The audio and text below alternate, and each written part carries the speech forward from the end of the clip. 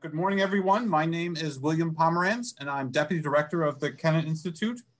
And we are delighted to have with us today for a book talk, Dr. Emil Dreitzer, talking about his memoir, In the Jaws of the Crocodile.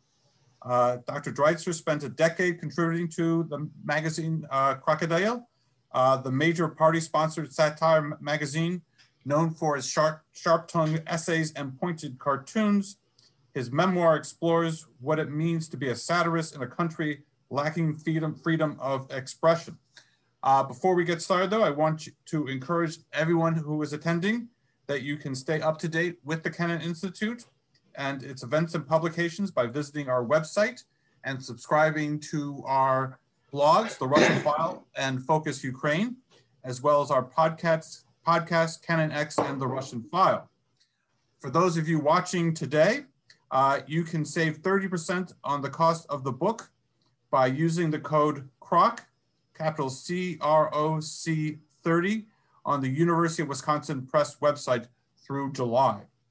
Again, we'll be taking your questions, so if you could send those by email at kennan@wilsoncenter.org, to our Twitter at Kennan Institute, or right on our Facebook page.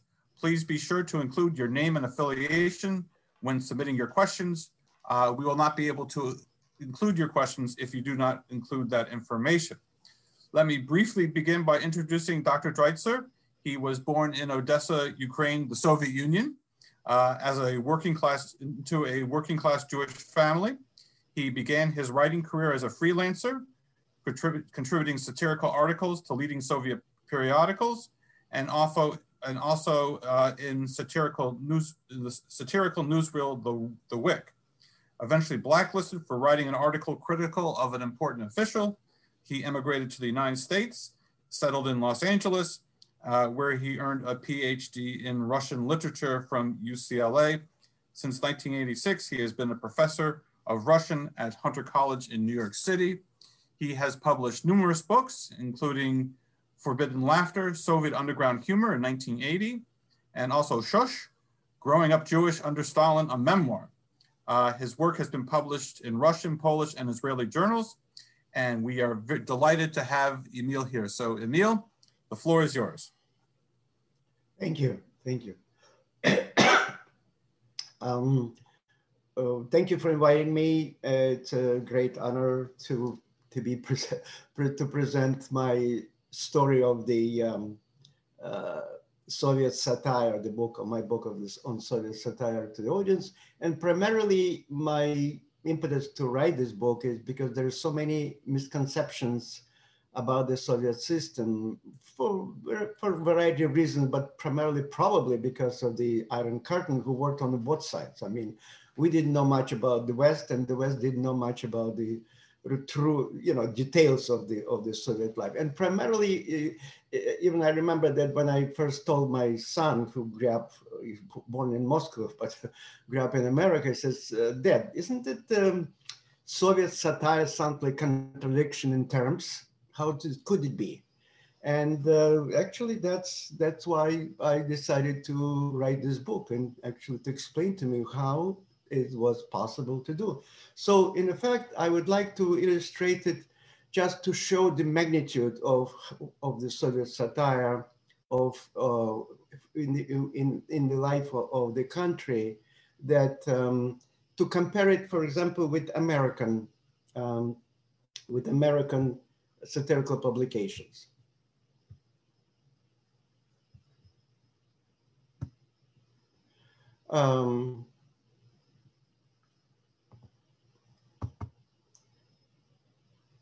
So in their heydays, National Lampoon, I looked up at the time of Watergate scandal, the peak of it was 1 million copies monthly was published at that period of time, right? Then Mad Magazine had also 2 million, okay? Crocodile regularly published every 10 days an issue, 6 million copies each. That means 20 millions overall. As you see, it's not nothing, and whether it has nothing to do with the scandals of, as you understand it, in the country. Also, starting 1961, the Mossfield Studios produced all-union satirical magazine, The Week, Fitil in Russian. That's its logo opening. It was a tremendous popularity in the country. Usually they showed it before the main feature shown in the movie theaters. So why the Soviet satire existed to begin with. It is known that Joseph Stalin, not himself, but through Malenkov, who read a prepared speech, said in 1952, we need our Soviet goggles and Saltykov-Shchedrin. And Saltykov-Shchedrin is one of the major Russian satirical writers of 19th century, to write a book on his art. So in 1952. So what were the tasks of the Soviet satire? In a nutshell, to fight separate shortcomings that obstruct our movement to the shining heights of communism. Separate, that's very important. Now, so what were the targets? Rank and file employees, for what? For poor work discipline, I mean, wasting time on taking long breaks, smoke breaks, poor workmanship. See, the director of the factory and the quality control inspector fight whether to put the the stamp of good quality. That was a permanent kind of a theft at workplace. Because vast majority of people could not survive on their salaries. Everybody stole whatever they could from where they can, and Crocodile obviously fought it by ridiculing it. And in this particular case, what you see is obviously you see the worker of the tire factory takes it out and say, hey, after all, isn't everything in this country belongs to the working people? You know, that making fun of that kind of a reasoning. Cheating in the stores. Well, anyone who lived in the Soviet Union knows how that cheating in the stores was prevalent, primarily, again, because they stole to put it in their, to supplement their income. The other target, low and middle management. That's also important. What? The usual, the bureaucratic merry-go-round, or bribery. They were prevalent. Actually, it was a saying in my time in the Soviet Union, if you want anything to move, you have to grease it. So that's obviously Crocodile made it so. Fraud of all kinds. Why? Fraud to get bonuses. Otherwise, again, to supplement the miserly salary. So in this, what you see is the cover of the Crocodile. And so the official says, what's with you? Haven't you read the report? We already took care of this harvest. In other words, they reported, they already got their bonuses and so on. Cooking the books to get bonuses also. And that's clear, instead of 10%, 100% and so on. Mismanagement. That's also that tremendous, specifically the next cartoon is about the new technology. It was obviously Soviet Union tried to catch up with the West, often buying licenses for new technological equipment and so on, but it never was really, nobody was really interested to do anything at it. So I found a good use of new technology. Obviously, we see what kind of a use he found. And then again, obviously, they open up a little bit. The Crocodile depends on political kind of situation in the country, allowed less or more things to be attacked by on its pages. This particular cartoon, I believe it's 1980, in the time of Gorbachev, 1988. So it would be probably impossible to see it in my time, in 1960s and 1970s, when I was writing for the Crocodile. In the middle of operations, this is Scalpel. They promised to deliver it in the third quarter of the year. Again, see, that kind of things, it's a sign of this glasnost in perestroika under Gorbachev. So to widen up a bit of it. Abuse of power, rudeness and high-handedness, of officials of, again, low and middle rank, um, criticism, suppressing any criticism. So little Wolf says uh, to the teacher, if you fail me now, my daddy will eat you alive. Also, using your power of a boss to select a secretary, not because of her um, quality of her work, but of her age. Well, which of the secretaries should I let go? You know, things like that. So passing the buck. It's also not taking a responsibility, always to say somebody else is guilty of what that we did not do this or that. And actually in Russian, I wouldn't say it's a Soviet invention. It was in the following, the saying in Russian, "Во всем виноват стрелочник," actually goes back to 19th century at the time of the railroads started sprawling out in the country. And they were always, who's guilty? Oh, the little man, the one, you know, the switchman. So it means it all amounts to a switchman. Switchman is guilty, not us. And then again, suppressing any criticism. Yesterday, some rabbit dared criticize me. Get it here at once. And the secretary says, here it comes, already cooked, as you see. Poor medical service for population. Okay, so as you see, ambulance coming. Yes, the man you asked about used to live here a year ago. May his soul rest in peace.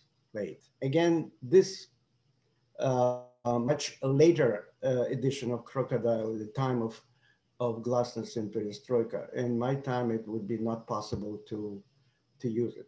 So general, and of course, general and population, antisocial behavior, drunkenness is the cover of the Crocodile, that basically you're committing suicide, some of pizza, they say in Russian, okay? Or misbehavior of youth at night, not giving rest to population. That's the one of the most typical stories.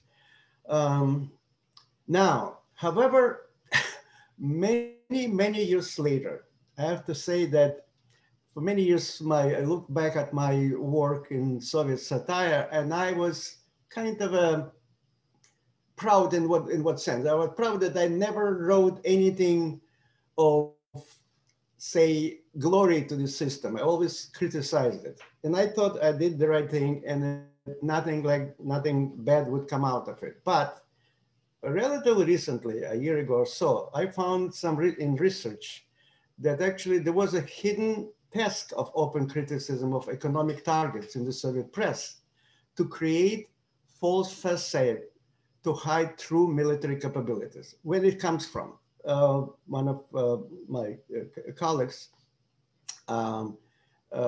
she found the following, that in 1930s, Joseph Stalin gave the following advice to Minister of Lazar Kaganovich, who was the Minister of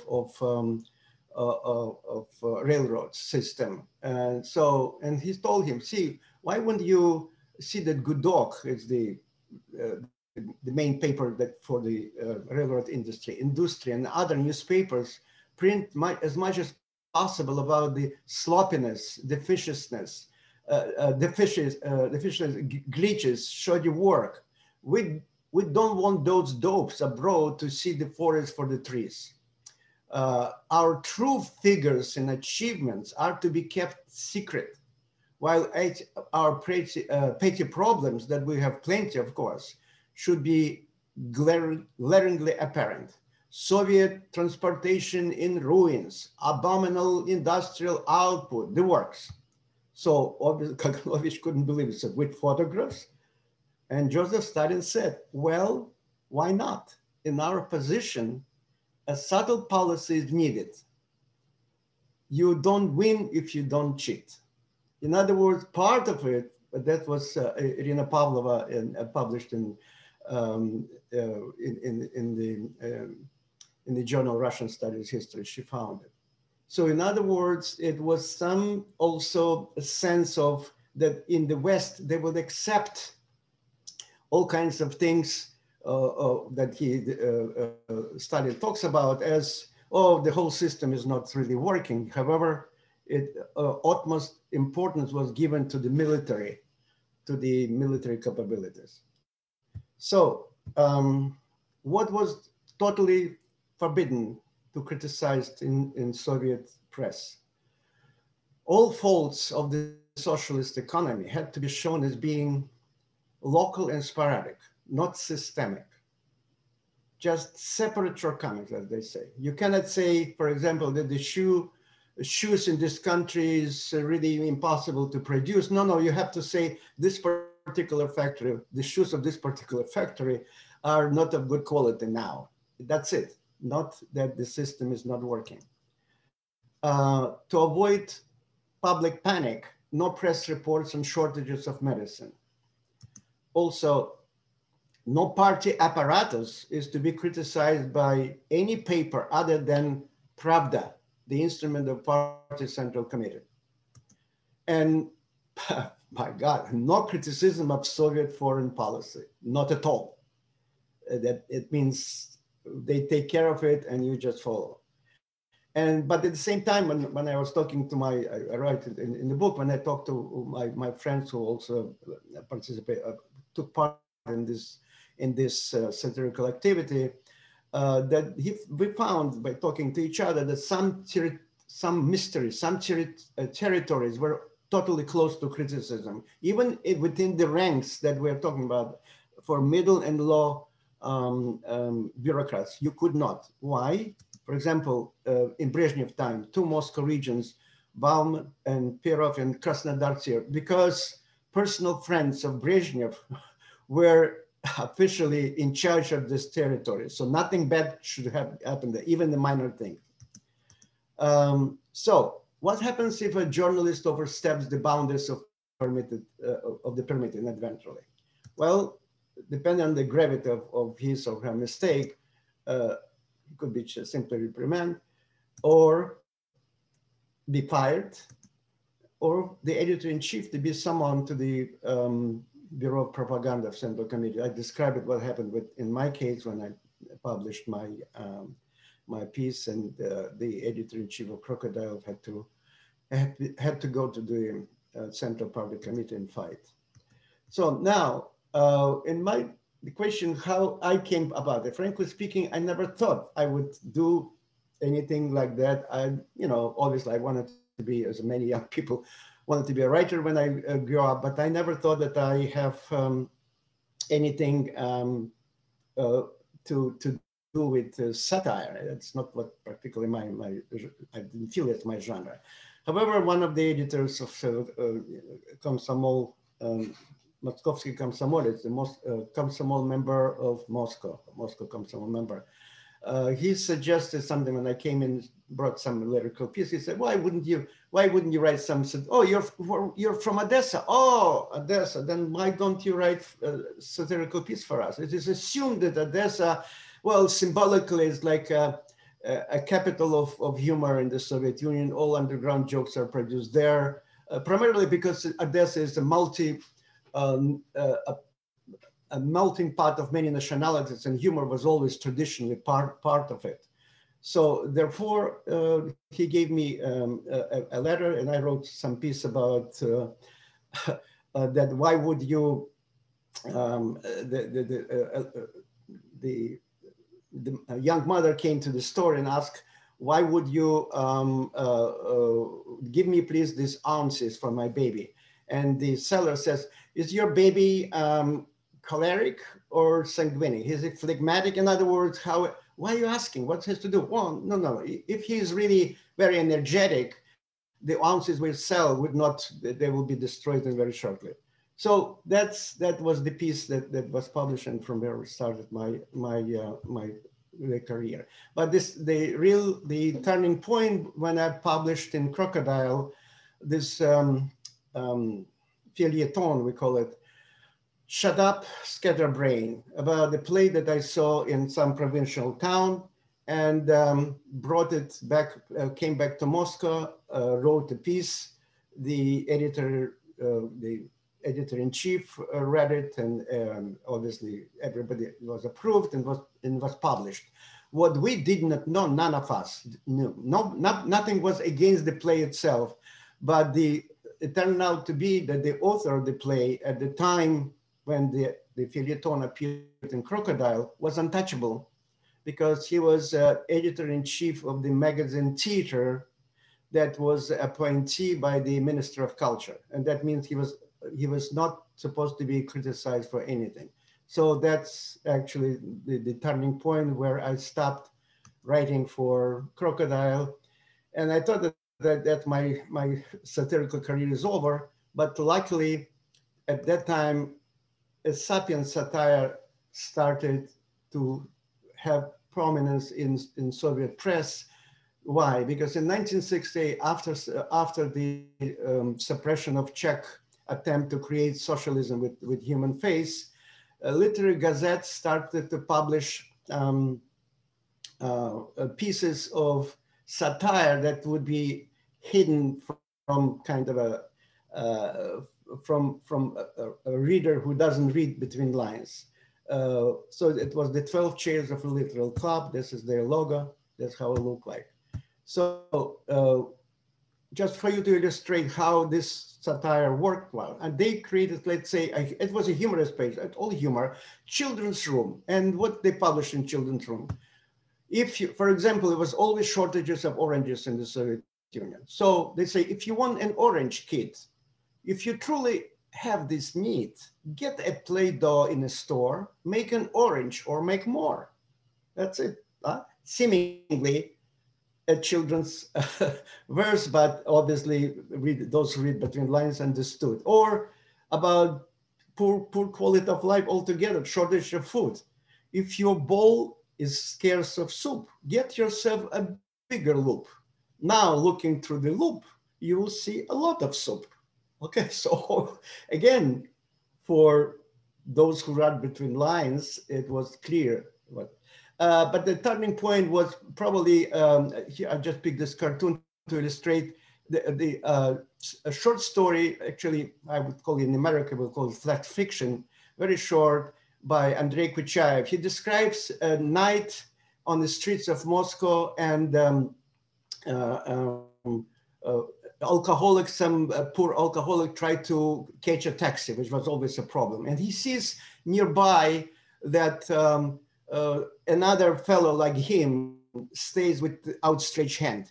And he takes, it says, and he comes close to him. He is already very, very kind of almost frozen to death. He grabs him, he takes him home, put him in bed. And in the morning when he wakes up, he found that he pulled a monument from pedestal. And seemingly, what's the big deal? But it was created tremendous scandal. Why? Because for every Soviet citizen, it was clear that this satire was about this Lenin's pedestal, who was always shown with this outstretched hand, like going forward to the shining communism. And that's, again, an example of satire, a sapient satire between lines. So that was kind of the top what was possible to do. Well, along the same lines, I also wrote a story about kvass, about people trying to drink kvass on the streets of Moscow anyway. And eventually they, because it's less and less, somebody suggested to put some water there. Eventually everybody just drinks pure water, paying for kvass. So in other words, but they accept it because it's equality, kind of satire on equality. So that's the piece was also published in the Literary Gazette. Yeah. So that's probably what I wanted to tell, what my basic things that I describe in my book. And if you have any questions, I'll be glad to answer to you. Thank you very much, Emil. A reminder, if you do have questions for the author, you can send them by email at kennan@wilsoncenter.org, to our Twitter account at Kennan Institute, or write on our Facebook page. This was really just a a great read. And I'm going to start with a few questions of my own, and then we'll get to the audience's question. My first question, though, is really the impact of satire on the Soviet Union. I mean, you talked about what was allowed and what was not allowed. But in terms of what was allowed and all the criticisms about fraud and corruption and etc. that you said, to what extent did satire really contribute to the collapse of the Soviet Union? Well, that's hard to say to what extent you satire. Can't, obviously you can't quantify it, but you know they were limits, but the satire was real and struck a chord. So, to what extent what was that a part of? I understand. Well, first of all, of course, this criticism. Crocodile had power in the country. In what sense? I can tell you myself, since I had this Crocodile idea. After all, I wrote for them for 7-8 years. Nobody wanted to be criticized on Crocodile. The moment, let's say in the Soviet Union, when it comes to any city, it's very hard to find a place in a hotel. But the moment I show you my Crocodile ID, they will find it for me. You understand? So in other words, it was not disregarded, absolutely not. Nobody wanted, because they knew there will be repercussions from party line and so on. They knew they would really don't want to spoil. They don't want to be, it's a big scandal for the local authorities if they get into pages of the Crocodile. That's no question. However, the other question that you posed, to what extent the satire was eventually, if not led, but was part of, I would say the following, that satire of the literary gazette, of the kind that I told, the Sapiens satire, actually what really happened, it indicated already growing discontent with the Soviet system, that vast majority of intelligentsia did not buy all these slogans that we are building communism in our lifetime and all of this business. The proliferation of underground humor at that time was exactly the same reason. The enthusiasm that at least from what we know that our generation knew about back in the 20s, and it was no longer there. Nobody genuinely believed, when I say nobody of intelligentsia at the very least, believed that it would be anything that the party, it became clear it's just a way to keep power for the party to keep power in the country, no more than that, the very system of it. So, and to that extent, I would say it indicated that sooner or later it will come to a point then the party itself would understand some change has to be introduced, and that brought to Gorbachev time, as I showed in some of the covers of Crocodile. There were much more risky, much more wider kind of a object of satire opened up and so on. So that eventually, of course, it became impossible to sustain the system. They didn't work, simply didn't work. I was fascinated, Emil, by your description of Odessa and your upbringing. And obviously, Odessa indirectly played a role both in your satire and you becoming a satirist, because somehow everyone believed that if you're from Odessa, you could be a satirist. Sure. So from your perspective, how did living in Odessa, a multinational, but predominantly Jewish city, shape you as a writer and as a satirist?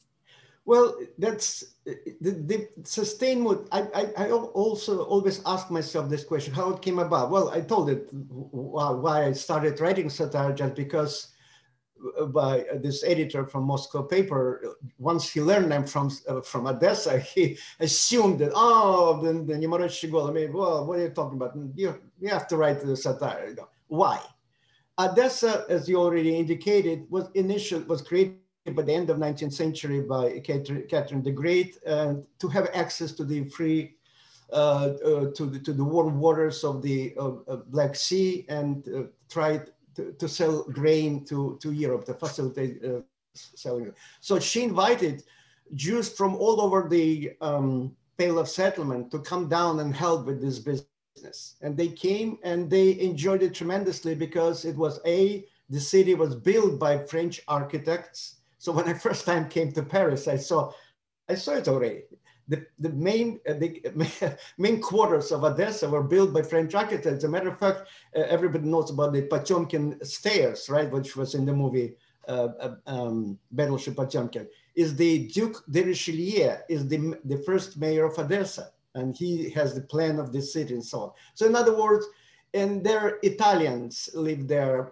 The best is the beautiful street in Odessa is called Italian, then later called Pushkin Street and so on. So in other words, it was melting pot of over 100 nationalities. When Mark Twain visited Odessa, and he describes it in The Innocents Abroad, he said, when we came to Odessa, we looked left, we looked right. There's nothing told us we're in Russia. It was America all the way. And what it is, my understanding is that because of so many nationalities living next to each other, humor usually ameliorates relationship between the groups. People have to live together and so on. So humor was part of kind of sustained mode of conversation. You would never say, in other words, if you say something really drastically right in the eye, it may create a scuffle, it may just fight. But if you just make a joke about it, you have an option to get out of it. You may just simply laugh and say, oh yeah, I got it, and so on and so forth. So that's why on the streets of Odessa, where I was as a youngster walk around, nobody really talked like Pravda, like in the editorial. Everybody was just simply talking about, it permeated with this kind of a spirit of humor. And therefore, for me, it became natural when I started writing it. I found that I have it in me without really ever thinking that I have. Thank you. Just a reminder, if you have questions for Emil, you can send them by email at kennan@wilsoncenter.org, to our Twitter account at Kennan Institute, or write on our Facebook page. And we're getting some questions already. But I still have one more question to at least start off with. And that was the ability to criticize and what I want to kind of address is the question of satire and when it went too far, when you had to hold back, and I guess the follow-up question is, you talked about the role of satire in the Soviet Union. Is there an equivalent role of satire today, or in your perspective as a professor of Russian literature, or was it kind of only a certain time and a certain place, and in light of what has happened in the post-Soviet Union, is the role of satire diminished? That's a good question, because the situation now, it's kind of different. We probably never in the Soviet time you would see so much tolerance to the open criticism, primarily because there are so much more media. You have internet, you have television channels more than 4. I remember that in the Soviet time we had only 4 channels, and I remember the joke. I know I lost you for some reason. We still see you, Emil, so go ahead. And so I remember this in the Soviet time, it was 4 channels. So if let's say Brezhnev is speaking to gives a speech, so all channels will be, you got channel from, you switch from channel 1 to 2, it will be Brezhnev speaking, channel 3, Brezhnev speaking, then channel 4, there will be KGB telling me, go back to channel 1. That was the all. In other words, it was total control over media. Now it's different.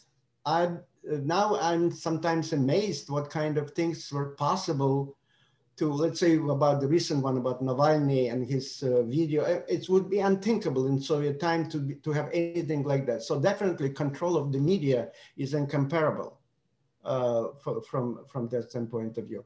And satire, I mean, I read Sorokin's book, Dень Опричника, The Day of Prichnik. It would be totally impossible to see anything like that in Soviet time, even the most mild of the time that it was. So in other words, that's satire definitely is now. I don't think by and large, when you have an open society, satire doesn't need it that much. Oftentimes they ask, how come in the Soviet Union you have all this hidden, whatever it is? There was no parliament, you know, there was no bringing up real issues in the country. Everybody was decided on top of the small echelon nomenclature of the party, what's going to be and so on. So therefore, there was no really, why bother? You see what I mean? Mm-hmm. So therefore, what I'm saying is satire in America, yes, still exists. And I remember coming back and looking at the satirical field. They published Art Buchwald, for example. Art Buchwald was translated into Russian and published in Pravda, probably every single piece of his writing. Why? For this reason. He criticized CIA, criticized the White House, and so on. Okay, so obviously for us, there was something else that we would only marvel. My God, what kind of a freedom they have in America if this is possible to do. See, it kind of worked the other way. So yes. we perceived, my gosh, look what they can do. Nothing like that would be possible, of course, in the Soviet Union. No. Great. So I'm going to get to our audience's questions now. The first one is from Mike Rode, and he asked, can you talk more about the cartoonists in Crocodile? Did you know them? Was there a floor everyone worked together on? So did you interact with the cartoonists? Actually, I not just interact, I actually befriended one of the cartoonists for Literary Gazette, Bavchenyan. He was very talented, very famous cartoonist who relatively recently, he immigrated also. He was the first to meet me when I immigrated. He was the first to meet me in Vienna airport. So what he, for example, what he did at some other, maybe I have opportunity. And so he did, he worked for the Club of 12 Chairs, and his cartoons were of that kind of a sort of, I tried to describe the cartoon that he produced that had exactly this quality. It's seemingly just landscape, and we see the sun is a little bit coming, but the upper features of the sun tells us that this is Joseph Stalin.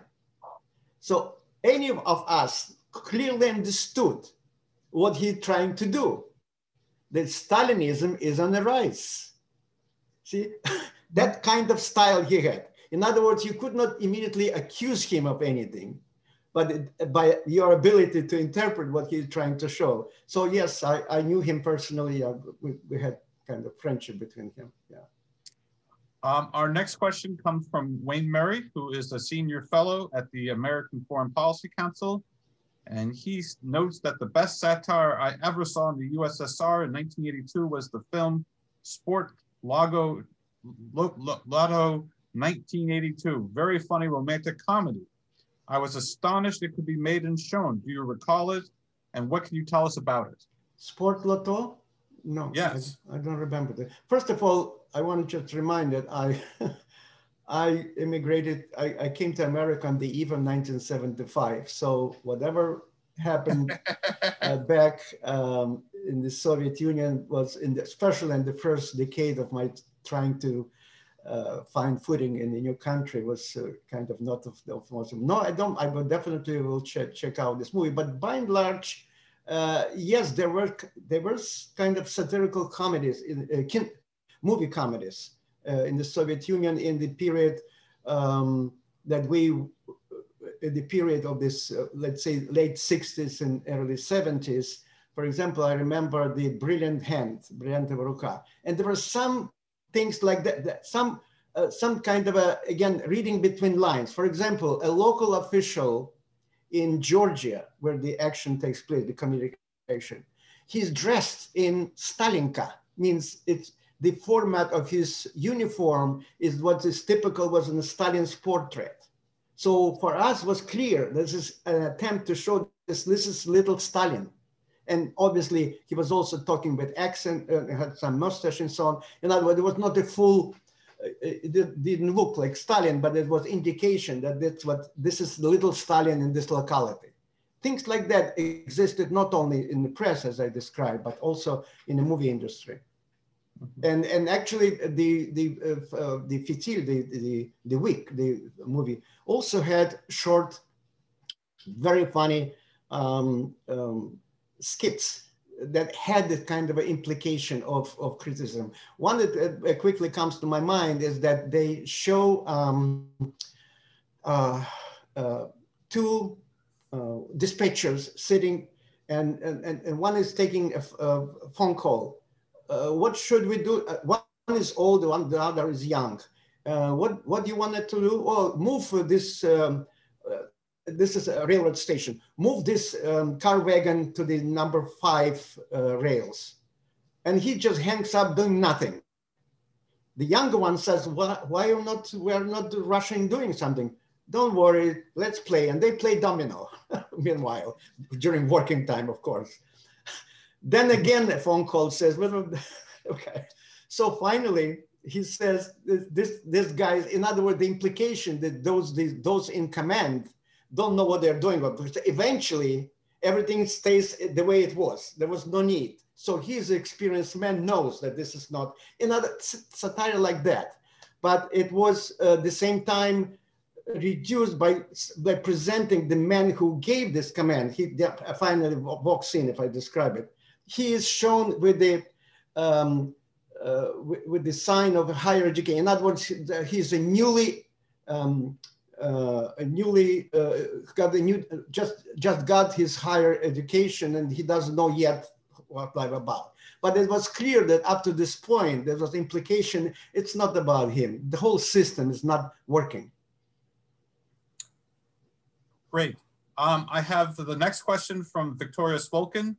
And she asked, as a follow-up, were there tensions and factions within Crocodile about the acceptable boundaries of satire? Well, of course there were tensions, and there were some much more devoted to the system than others.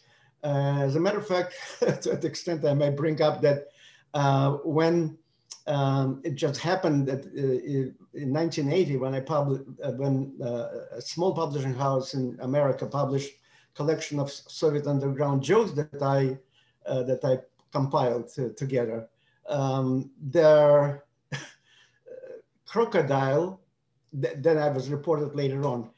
Crocodile published, and then I was, after the book came out, it got some kind of visibility. Mark Griffin show. Then Washington Post published interview with me, and in the course of interview, I said, obviously, asked the question about Soviet satire and the rest of it. They then, the Voice of America translated this into Russian and beamed it to the Soviet Union. And then later on, within the Crocodile, there were at least two, there is no need to use name, journalists who said, oh, we should reply to him. And they did reply editorial from Crocodile telling that they don't know me, who I am, I'm just pretending I have anything in connection with satire and things like that. So in other words, yes, there were more people devoted to the system, and some other that here eventually could not. So I know some of my colleagues of that time stayed in Russia, and till now, some immigrated like me later on. And so that was obviously, not everybody was kind of many of them took part in it cynically, not believing at all that anything like that can be salvaged of the Soviet system.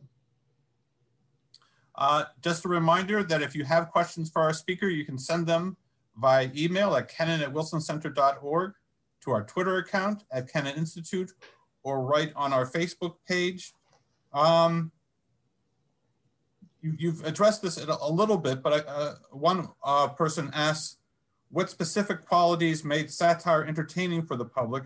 And when a piece of satire landed too well for the public, did it have a potential to backfire with the Soviet authorities? Well, you have personal experience with that. But, yeah, well, that's what I say. That, yes. But when my piece of this feuilleton about the play was published, I got many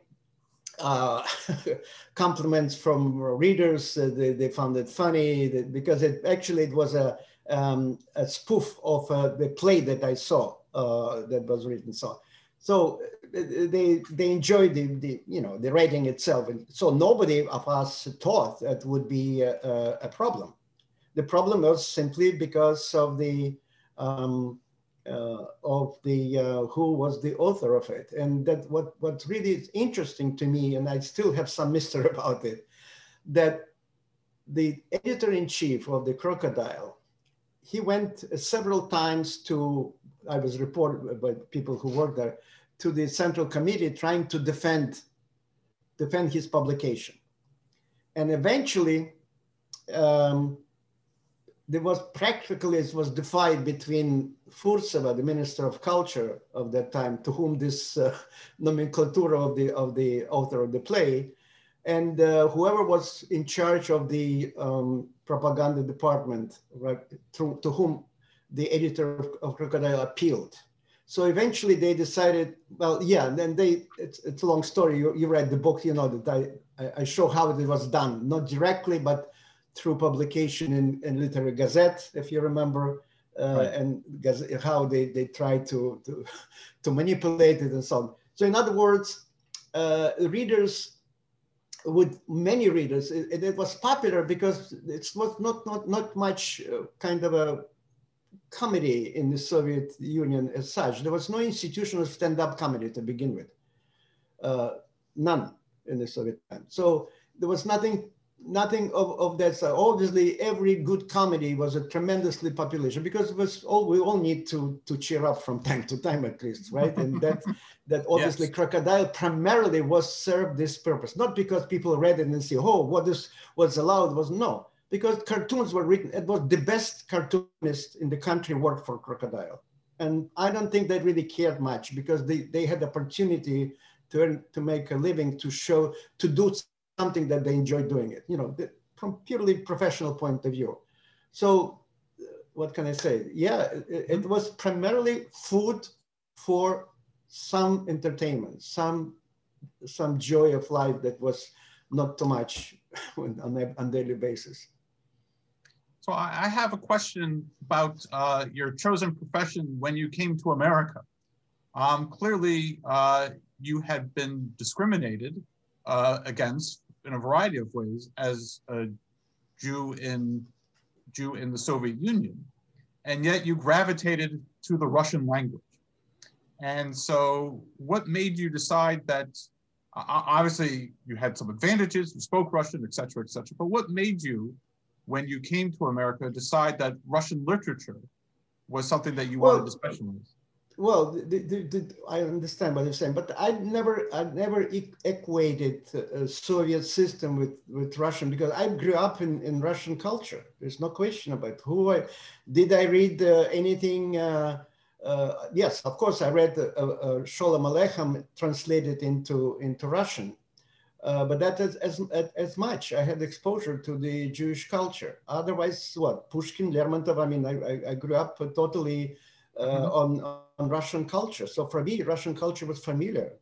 Tolstoy, Dostoevsky, Chekhov, and I tried to write, obviously, I tried to imitate not the Sholem Aleichem stories because they were full of kind of Jews that seemingly already in the past and so on. There was some kind of, and that's recently we talk about with friends, there was some kind of still kind of instilled like the vector of going into the brighter world. It's not because of the communism, no, but because of the Enlightenment. The spirit of Enlightenment still was alive on the kind of underpinning of the people's desire. So in Russian literature, whatever it was, obviously the best of Russian literature was humanistic. It was full of kind of a attempt to overcome the miserly life that exists and so on. So for me, obviously I knew Russian literature well, and the opportunity came up simply because a friend of one of my relatives, I brought out of the country clippings of my publication just from my own memory. But it played a role. They showed they needed graduate students at UCLA.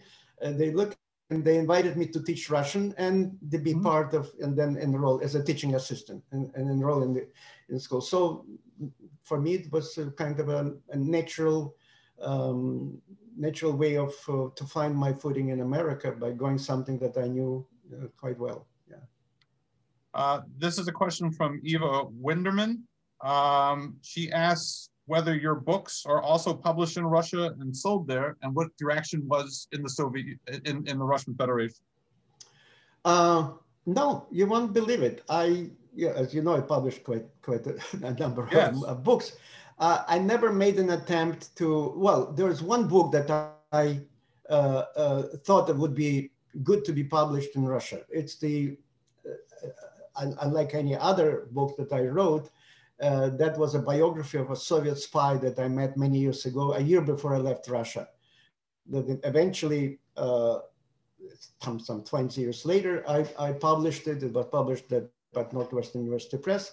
It was translated into Polish, and the grandson of the main character, I mean, it's a nonfiction book. He lives in Moscow, and so I sent him a number of copies of the book, and he took it to a number of publishing houses in Moscow to see whether I would be interested to translate and publish in Russian, because seemingly it's all a Russian story. It's about Russian hero, about men who try to do the best for the country, but wind up to be in Gulag for 16 years. And they told him, no, they're not interested. And I clearly understand why.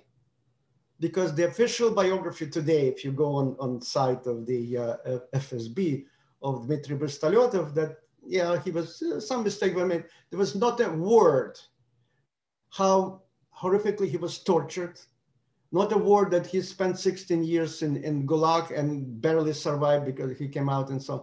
So in other words, probably my assumption is that nobody wants to know the truth, the full truth of how the country paid back to its heroes back in the 30s. And despite the fact that he served the country, he provided with 4-year plan of rearmament of Germany. He did everything he possibly could, risking his life. And that was the payback. So that's my assumption that they don't want, but I'm not making any efforts to, I would not say no, of course, but I would not make any efforts to offer to publish any of my books. Well, primarily some of my scholarly books, I mean, obviously like about humor, Making War Not Love, Gender and Sexuality, Russian Humor. It's a study of Russian culture as it represents itself in its humor, or ethnic humor in Russia, also Taking Penguins to the Movies, right? It's also about sociological studies, it's scholarly. So scholars read it. I know that you know, of course we know scholars citation. I know who and when, which book quotes, I mean, who reads my work and sites and so on and so forth, but I'm not making any effort to be published there. I don't know. This is a follow-up question that you've kind of addressed, but I'm going to ask it again. Can you comment on the censorship of satire in Putin's Russia? The only thing I know that before Putin came to power, during Yeltsin time, there was this satirical, very biting television show called Kukly, Puppets. I remember Kukly. Yes, it was. Okay. It was biting. Yes. And the moment they went, one of the puppets, who was Putin, the show was closed.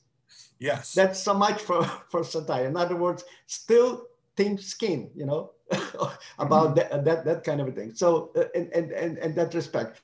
But otherwise, as I say again, there are so many other open venues of criticism. Satire usually is needed when you cannot do it openly, you know, when you have to find some way to make fun of something, really ridicule, or I mean, there's no need. So there are now proliferation of it. I think those in power became smarter. They decided, do we really need to separate, to give this food to the West, telling, well, we suppress them? Let's go. Vast majority still support the system, so why we should bother? I think it's just a more smarter approach to it, in my sense. Here's a question from Naringa Klumbitya from Miami University at Oxford, Ohio. And she asked, what were the relationships between the satirists in Russia and the satirists in different republics? Well, it's a good question because, as I mentioned, Crocodile, there were also spin-offs in several republics. For example, in Ukraine, the journal of the same kind was called Pepper. In Tatar, even it's not a republic at that time, was part of just autonomic republic, was a Scorpio, Chayan called, and I published some pieces there as well. So there was a kind of, obviously they looked up to Crocodile of what kind of things what they could do. But it was not just Crocodile, absolutely. There was something that in Armenia, I believe, in Georgia and some other republics, they had the same kind of a Crocodile in the language of the republic. So you were actually trained as an engineer and, yes. And a scientific background. So how did you think that you could actually become a satirist? What as I said, I never knew.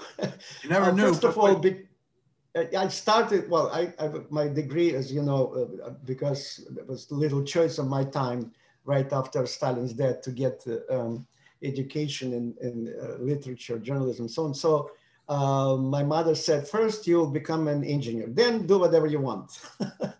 That's exactly what really happened. So when I got my degree in electrical engineering from Odessa Polytechnical Institute, I worked, it was customary, I mean, not customary, plan of, you go to work for 3 years for any of this, wherever state sends you.